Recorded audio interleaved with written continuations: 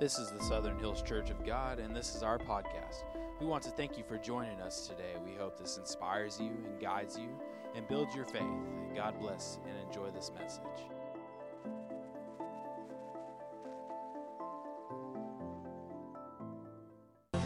So give me an opportunity to worship him, and I'm going to take it. I know where I'm coming from. I may dress nice and look proper. I'm not proper when it comes to worship. There's no protocol. Thank you. Pastor has been preaching about dangerous prayers.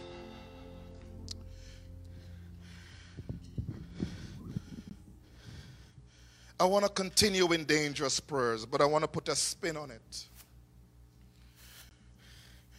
I think Southern Hills is poised for something unusual. Southern Hills is poised for something unusual. And it's not because of us. It's because of him. It's because he has a bigger agenda than what we have. And I've been feeling it. I know some of you have been feeling it in your spirit. You've been wrestling with. Pastor's had it. It's been on paper. And he hasn't seen it, but he's seen it.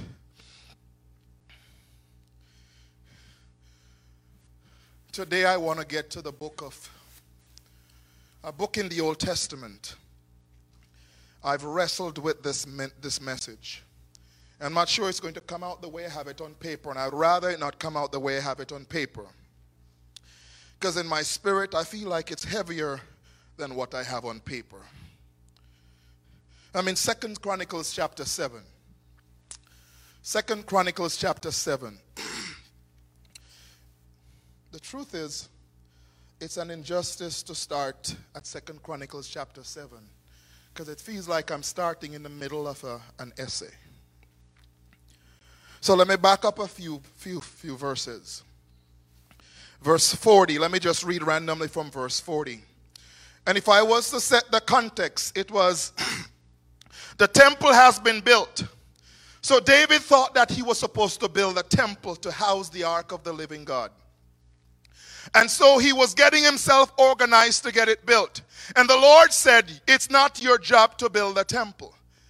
Your son is going to build it. And so he set everything up, and you get to verse 3, chapter 3, verse 1, and you see all that's happening there. And it goes down to a few more verses, and it goes down to another chapter, and you realize that the Ark of the Covenant, when in Leviticus, when he said, I want you to build the tabernacle, the first piece of furniture, I'll put it like that he said to build was the Ark of the Covenant, because he wanted these significant things. He wanted a place to house his, I have to say this carefully, his holy scriptures. He wanted a place where he could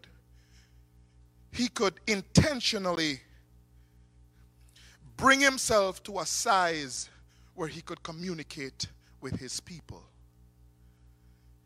Remember, there is no limit or boundaries when it comes to God. He's everywhere. But he wanted to. That's why Jesus came. Because he wanted to be able to identify with us. And we could identify with him. But because Jesus wasn't here as yet physically, he said, okay, let me just do this. Set this up structure. And we've heard about the tabernacle, which is a message that I'm preparing also. But I didn't feel like that was for today. You have the outer court. You have the most holy place. You have the holies of holies. And inside is that place where we had the Ark of the Covenant, or Ark of the Testament, that was inside there. So that was floating around. Wherever they moved and they set up camp, that's where the Ark went with them. But they were designing a house where this could have its place. You don't have to move it around. It doesn't have to be like, I've spoken to a lot of military families. Ark doesn't have to be like a military family. It doesn't have to keep moving around and around. And so they built this. And so they built this temple now. So they built the temple in chapter 5. And then you realize that in chapter 5, And then chapter 6, then Solomon started dedicating the temple. And this is where we're at. Started dedicating the temple, started praying and asking forgiveness and everything. And then in verse 40 he says, now my God, may your eyes open and your ears attentive to us, to the prayers offered in this place.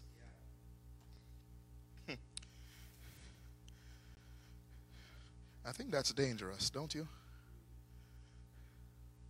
Now arise, Lord God, and come to your resting place, because we've just created a temple for you to reside in. You and the ark of your might, which is the ark of the covenant. May your priests, Lord God, be clothed with salvation. May your faithful people rejoice in your goodness. Lord God, do not reject your anointed one. Remember the great love promised to David, your servant. I think that's what Seth and the team was doing this morning. They were reminding God of his promises. Not because he's forgotten, but so that we know he's made those promises. When Solomon finished praying, fire came down from heaven and consumed the burnt offering and the sacrifices, and the glory of the Lord filled the temple.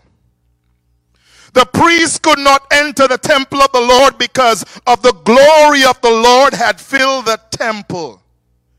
When all the Israelites saw the fire coming down and the glory of the Lord above the temple, they knelt on the pavement with their faces to the ground and they worship.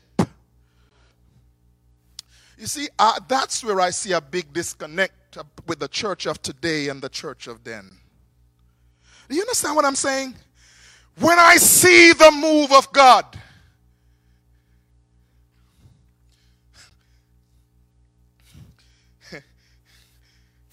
have you ever gone to one of those, probably a Michael Bublé concert? Huh? Or maybe it was, I think more people passed out at Jackson. What's a Jackson guy? Michael Jackson. More people passed out at Michael Jackson concerts. You see, we go all over for men because they excite us so much. What happened to God? Come on, say it. I don't understand. What happened to God? Have you ever been sick before and got healing? Huh? Have you ever needed answer to a prayer and you got the answer? It came out of nowhere. Have you ever needed money and you didn't know where it was coming from? No rent.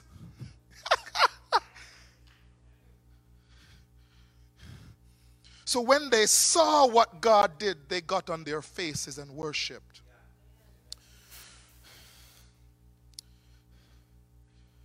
So what I'm asking for, God, for today from this service is, God, revive us again. I feel like the Lord wants to revive us again. But it's not coming to people who try to be proper and prim. It's going to come to desperate people. It's going to come to desperate people. God wants us to be so desperate. He wants us to be so hungry. Now, I don't know why he said these things all throughout the scriptures. Hunger and thirst for righteousness. He says that they that long for me will find me. Come on. Why would he say that? Hey, when I long for my wife, she knows it. She knows it. When you long for God, He knows it. So let's pray. Lord, we thank you for your scriptures today. We have a few minutes, but you don't have a lot to say. It's very simple. So speak to us, we pray in Jesus' name.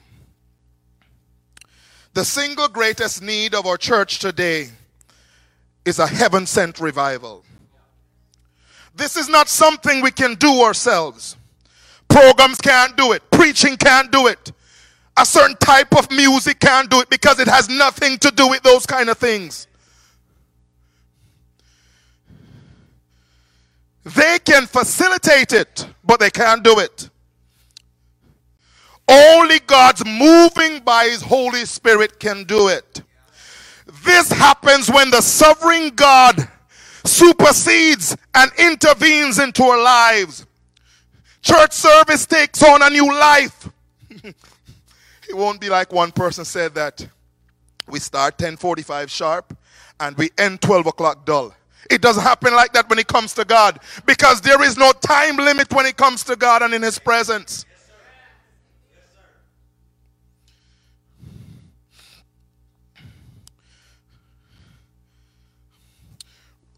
Real revival is not built on emotions or sentimentalism.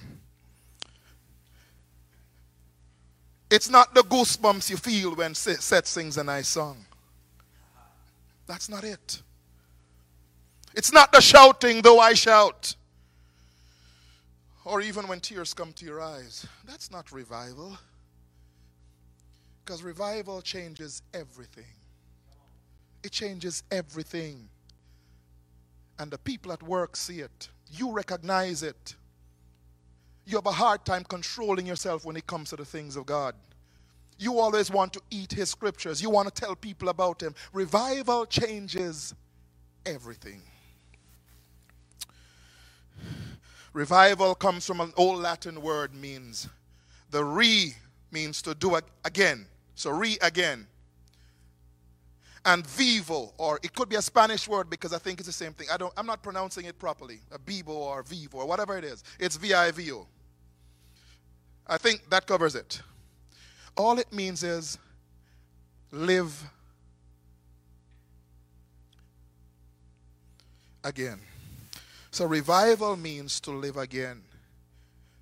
So when I say revive us again, is that assuming that we are not alive?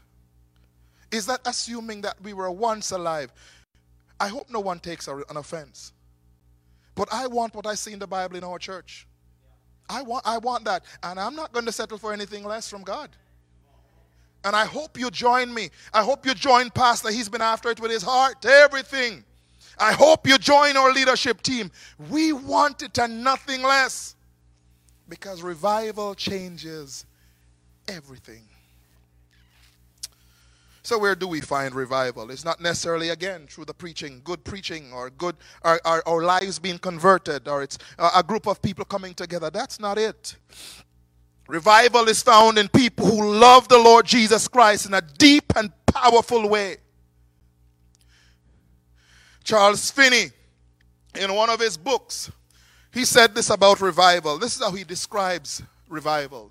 Charles Finney, one of the guys that I respect for what he did in the kingdom. It says, it describes revival as a new beginning of obedience to God. I told you, I'm not here to tell you anything new. I'm telling you something that you already know. So revival happens when God's people come again to their responsibilities towards God. It is returning to a life of obedience. Now, in this passage that I read, I find a recipe for revival. And I want to share those with you quickly. I understand I just have a few minutes. And so I want to share with you quick. If you look with me at verse 1, chapter 7, it says that when Solomon finished praying, fire came down from heaven and consumed the burnt offering and the sacrifices. How do we know that revival has come to Southern Hills? We begin to see the fire fall. We begin to see the fire fall. Remember, these guys have prayed. Solomon just prayed and he laid it out. And he said, God showed that he heard them by sending fire.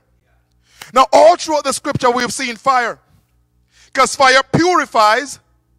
And fire shows God's sense of approval in something. So God was saying, I approve your offering. So when we come with our praise offering, God sends the fire by showing that I approve your offering that you just gave to me.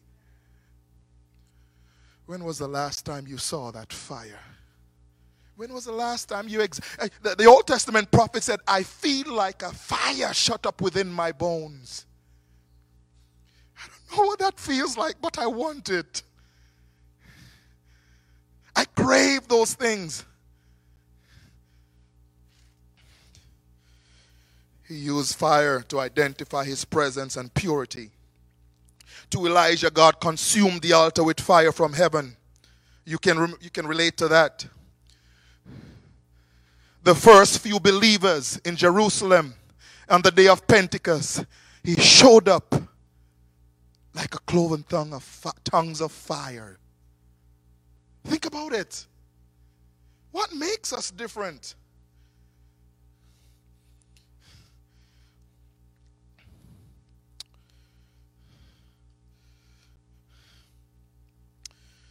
Romans 12 verse 1 says, "Therefore I urge you, brothers, in view of God's mercy, to present your bodies as a living sacrifice." Hey, back then, they built that temple for God to dwell in and God to come among his people. God is saying that, guess what? Your bodies are now my temples. And what I'm going to do when your life makes sense to me, when your life is what I'm looking for, I'm going to ignite it and set you ablaze. So it says, present your bodies as a living sacrifice in view of God's mercy. Make it because it's holy and pleasing to God.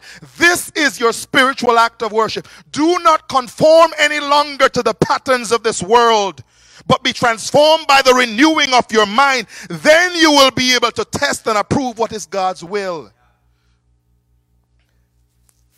When God, through the Holy Spirit, descended upon us at an outpouring of his grace, on the day of Pentecost, we saw that he wants to do that again. He wants to do that on us as believers. This is not something we can do by practicing religion. Let me do a poll of those who are in front of us. Show me your hand if you're satisfied or you want more. Are you satisfied? So it means it's not just me then. So what are we going to do about it? What are we going to do about it? Say it again.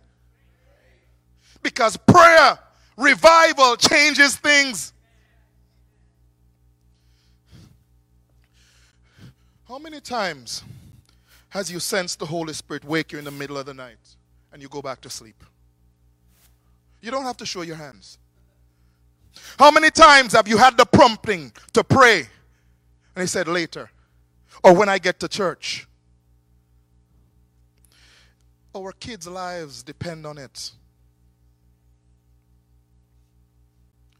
You know, I probably would be a little bit more casual if I didn't have any kids. But because I know the society that they're growing up in, because I know what is needed, that motivates me every single day. Come on, grandparents. Doesn't it motivate you? Of course. So let me go on quickly.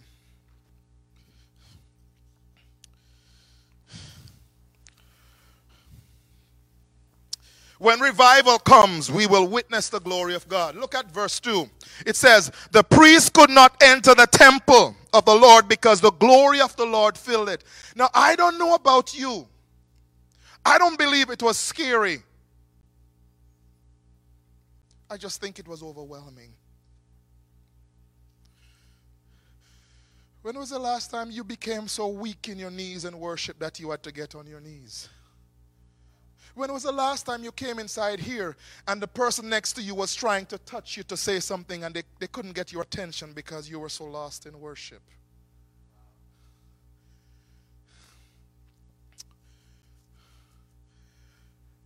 You may call me too spiritual, but I'd rather you call me too spiritual than not spiritual. But what I'm saying, church, and like I said, I don't think I have a lot to say. I'm just saying that for things to change, we have to change. It's not going to take 1 or 2. It's not going to take 3. It's not going to take 10. It's going to take every man, woman, and child marching in the same direction. We have to do that. I don't understand how I could be hearing somebody singing a praise song about the goodness of God, and I'm there.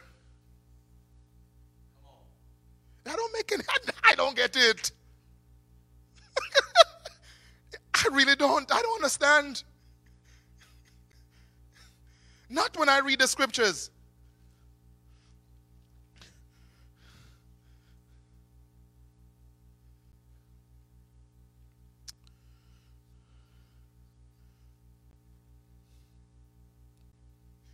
When the glory of God comes, what we once thought was important is no longer important. Being prim and proper is no longer important. You don't remember that you have a dress on. If you feel like running, you're going to run. Call me crazy if you want. The spirit is subjected to the prophet. But at the same time, when I look at what happened when people experience the power of God, it's a Pentecostal church. So much of the things we think that are important.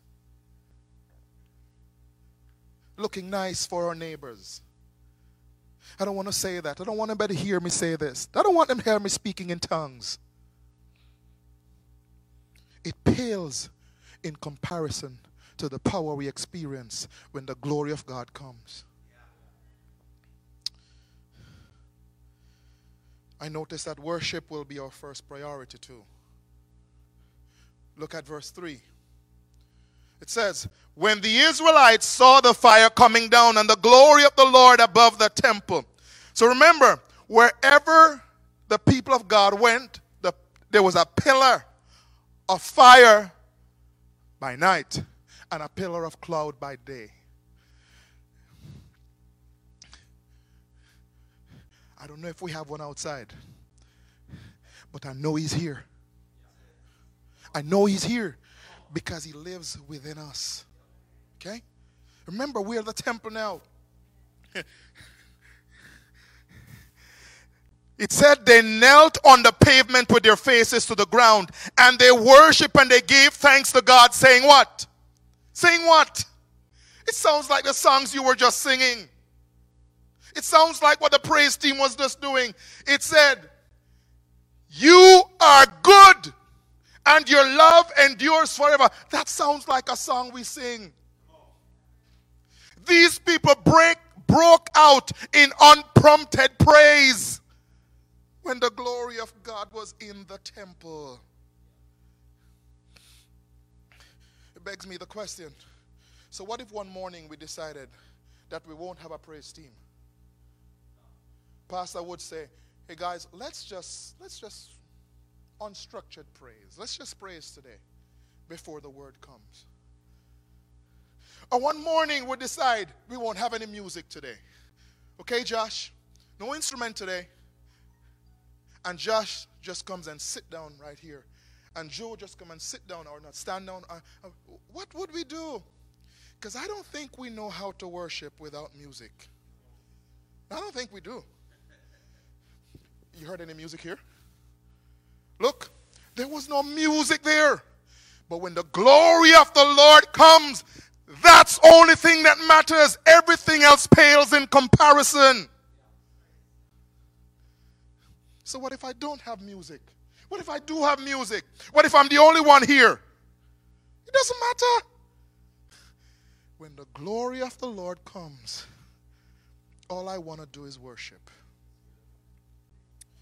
So Lord, revive us again.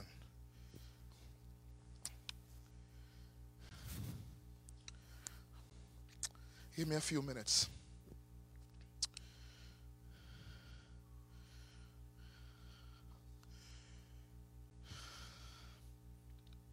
Look a little bit further down. Let me find the right verse. It says, and King Solomon offered a sacrifice of 22,000 heads of cattle and 120,000 sheep and goat. Now, I have a very vivid mind. So when I read the scriptures, I'm wondering, that's a whole lot of goat and sheep and cattle. That's a whole lot. But there is something I observe from this, that when the glory of God comes and when revival comes, giving is phenomenal. Giving is phenomenal. Where do you think all this came from? You think Solomon just gave up all this stuff? It's the people that gave this. When the glory of God come. Let me give you a passage that's easier for you to digest. Acts chapter 2 verse 44 says, and all believers were together and had everything in common. They sold property and possession to give to everyone in need. Does that sound like that to me? It does. When the glory of God shows up, like it did in Acts chapter 2, nobody had a need because all the needs were met. Because everybody became generous. Oh, you need a car? A car is needed over here. Oh, okay. Babysitter? Okay. All right.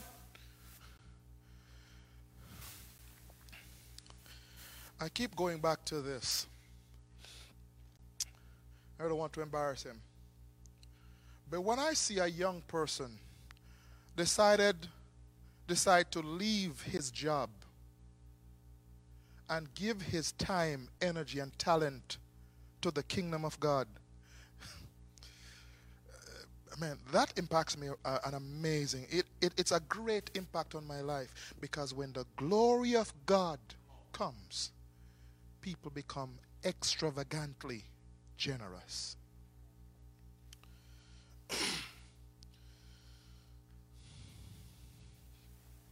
When the glory of God comes, attendance picks up. Yeah. It's not my word. Look with me.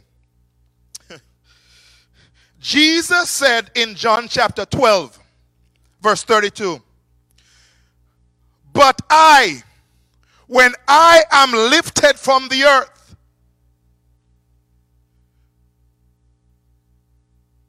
I will draw all men to myself. Now, where will those people be?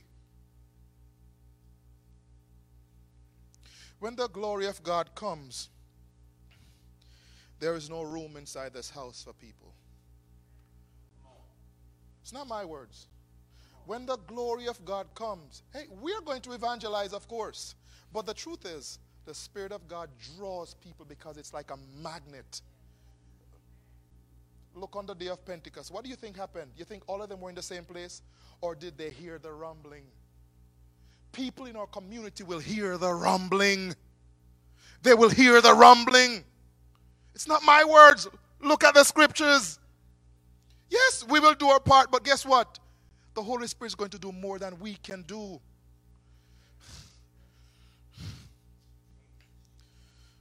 There will be a rumbling. People will come. Revival doesn't come cheaply when it comes. It's going to take a price. It's going to take a price. Did you say prayer? I love this verse. I love this verse, and I'm going to run through this verse quickly. We know this verse very well. Verse 14. Verse 14 says,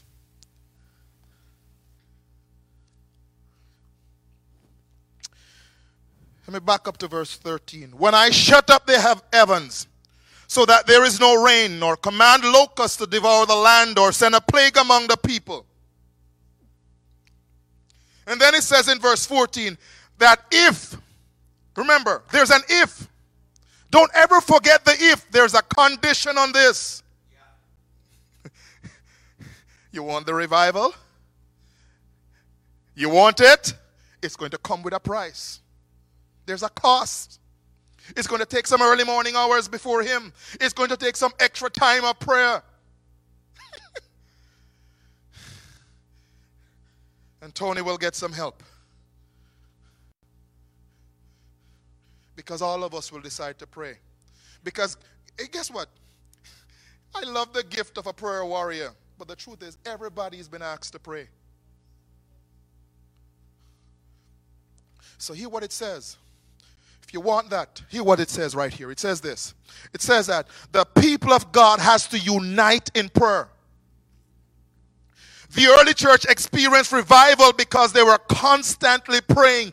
Constantly praying. When Peter was in jail, what do you think the church was doing? And what happened? He got out of jail.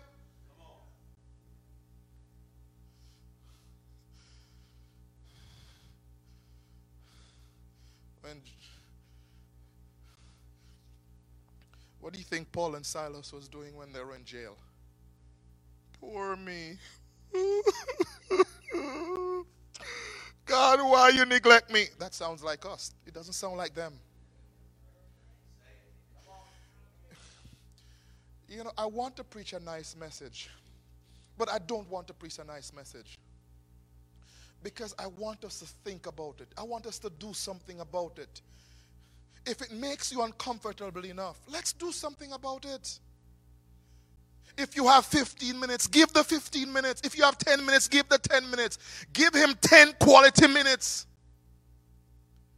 If you have a whole day, sit before him and pray for a day.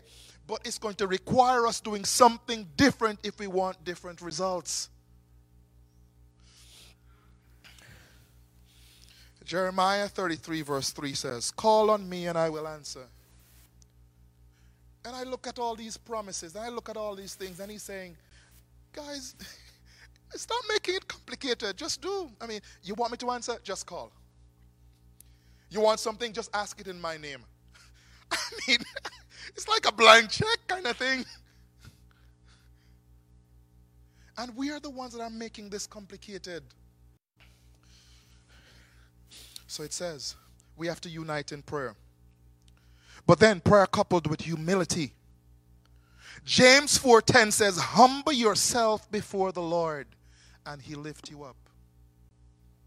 See, once we realize that we're living on borrowed time, Victor, once we realize that we're living on borrowed time, then you're not about to prove anything to anybody. I'm not here to prove anything to you. I'm here because I'm so grateful that he gave me another chance. Number 3, prayer coupled with seeking God's face. There is no way. You see, my kids have this terrible habit that they'll come to speak to me, and Amara will do this.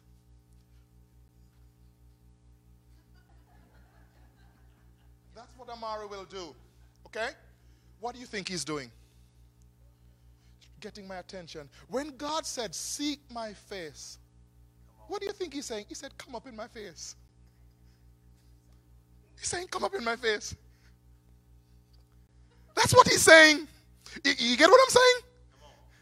But why do we want to stay this far away? It's like the people when the glory came over the mountain. They said, Moses, you go. You go. I don't want to. God is saying, come closer.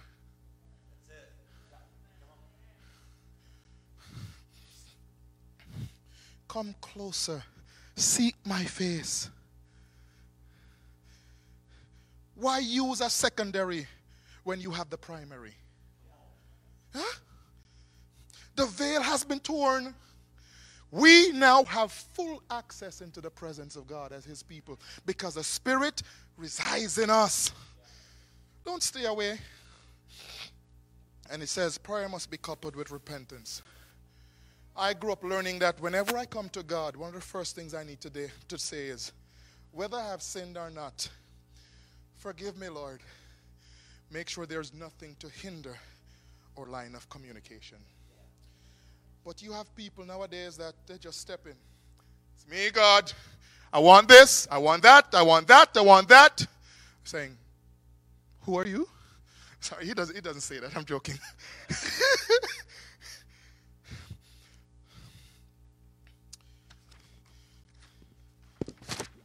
So what are the results of revival? The scripture says this. God will hear us when we do those things I just mentioned. Yes. It's not a case, you see, we're making it too complicated. The man, he's a man, but he said that if you just ask, I will hear. He said, if you pray, I will heal. That, again, it's like a blank check. Do that, I'll do this. Do that, I'll do this. But we don't want to do this, but we want this. That sounds like our kids. Yeah. Make your bed, and you'll get to play. You didn't make your bed, you will not get to play. That's my kids. Eat your breakfast, eat your dinner, and you'll get the cookie. So Aria finishes. Can I be done? Yes, you can be done. Do I get the cookie? No. Why not? You didn't finish the dinner. Yes, I'm not quarreling with her. Eat the dinner, you get the cookie. She ate half of the dinner. Can I be done? Yes, you can be done. Do I get the cookie? No. Why didn't? Because you didn't eat the dinner. A, B, C. Why do we try to make it complicated? All right, so it says, God will hear us when we pray. Now, I was reading a book that I got, and I was looking at it to kind of prepare for it. I don't remember the name of the book. But 3 of the largest churches in the world are in South Korea. Okay? In Korea. 3 of the largest churches. You've heard about Paul Yonggi-Shao? Okay. When I saw that guy, it's a little old. Forgive me, Lord. He's a little, the guy is so little. When you see him, he's just, he's older now, but he's still little. You know what I'm saying? But that guy packed a whole lot of power. And when you hear him talk, he doesn't sound anything like me. He's like this. He'll say his words. He's a nice, easygoing man. I had him and he was speaking. But you could sense the power of God. Can you imagine a church with over 800,000 people? If you ask him, and I was reading the book as well, he said that church grew because we prayed. Prayer Mountain for them was a big deal. They would go 24 hours. They will go a whole week praying. Can you imagine? Can you imagine if we pray a whole week here? Round the clock? We'd have room for the community. Can you imagine? 3 of the largest churches in the world. I was in Indonesia. Pastor Nico Injanaro, something close to that. His last name is funny, but we just call him Nico for short. One of the biggest churches in the Church of God.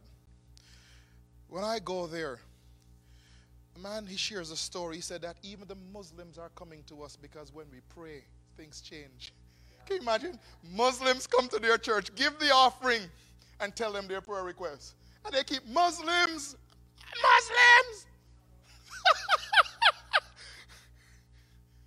Some of the biggest businesses in the country are giving to the church. And it's a predominantly Muslim country. The people come. They respect him because they pray. And things happen. I'm saying Southern Hills. Can you imagine that at Southern Hills? When everybody around the community coming. Prayer line. Not because of us. Because we have a direct communication with God. Because we've been doing it ongoing over and over and over. It becomes a habit. He knows us in his presence. We're not strangers when we come to pray. The scripture says that he will forgive us when we pray. There will be an atmosphere of forgiveness rather than condemnation and fault. The last part, it says he will heal us. He'll hear us, he'll forgive us, he'll heal us. And we often think about healing just physical. But hear what I grab from this. He will heal our land.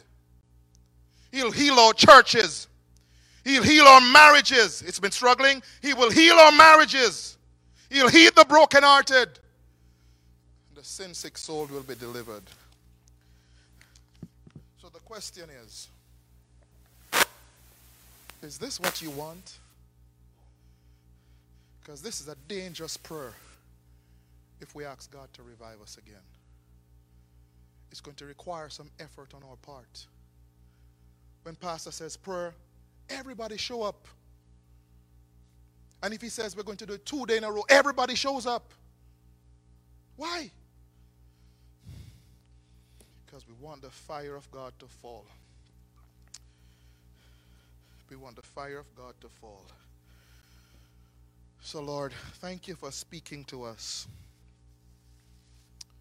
Thank you for speaking to us. Lord, I so appreciate your holy reverence in this place. So appreciate what you're doing. I want to pray a closing prayer. If this is the cry of your heart, stand. We're going to pray together. Just stand. And I'll just lead one prayer from here. Lord, this could be the beginning of something new, Lord.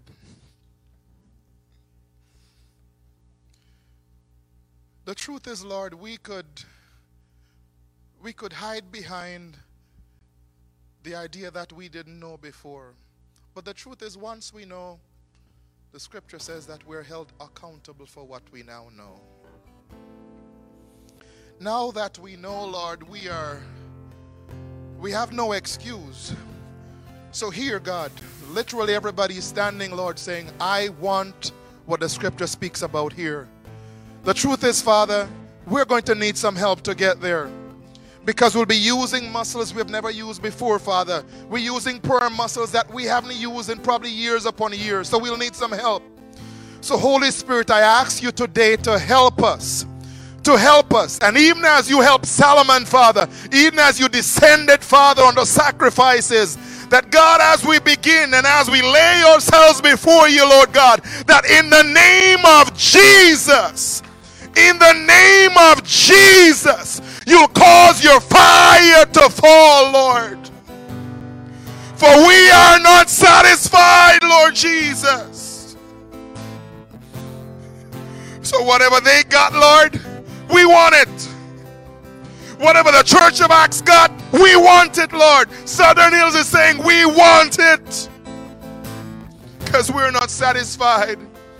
So with those who are standing today, Lord God, I pray, Lord God, you'll grant creative ideas, witty inventions. You'll grant the unction of the Holy Spirit. You'll grant us a craving and a desire for more, Lord Jesus. That your fire will come, Lord. And you'll work through us, we pray in Jesus' name. That as a church, we will never be the same, Lord. That we won't be complaining, Lord, like the children of Israel did back then, Lord. That we won't be looking for handouts, Lord Jesus. But we want to see, what can I bring to the table? For if we humble ourselves, pray, turn from our evil ways, seek your face, you will hear from heaven. You will heal our land. So thank you today for hearing us, Lord. In Jesus' name, amen. In Jesus' name.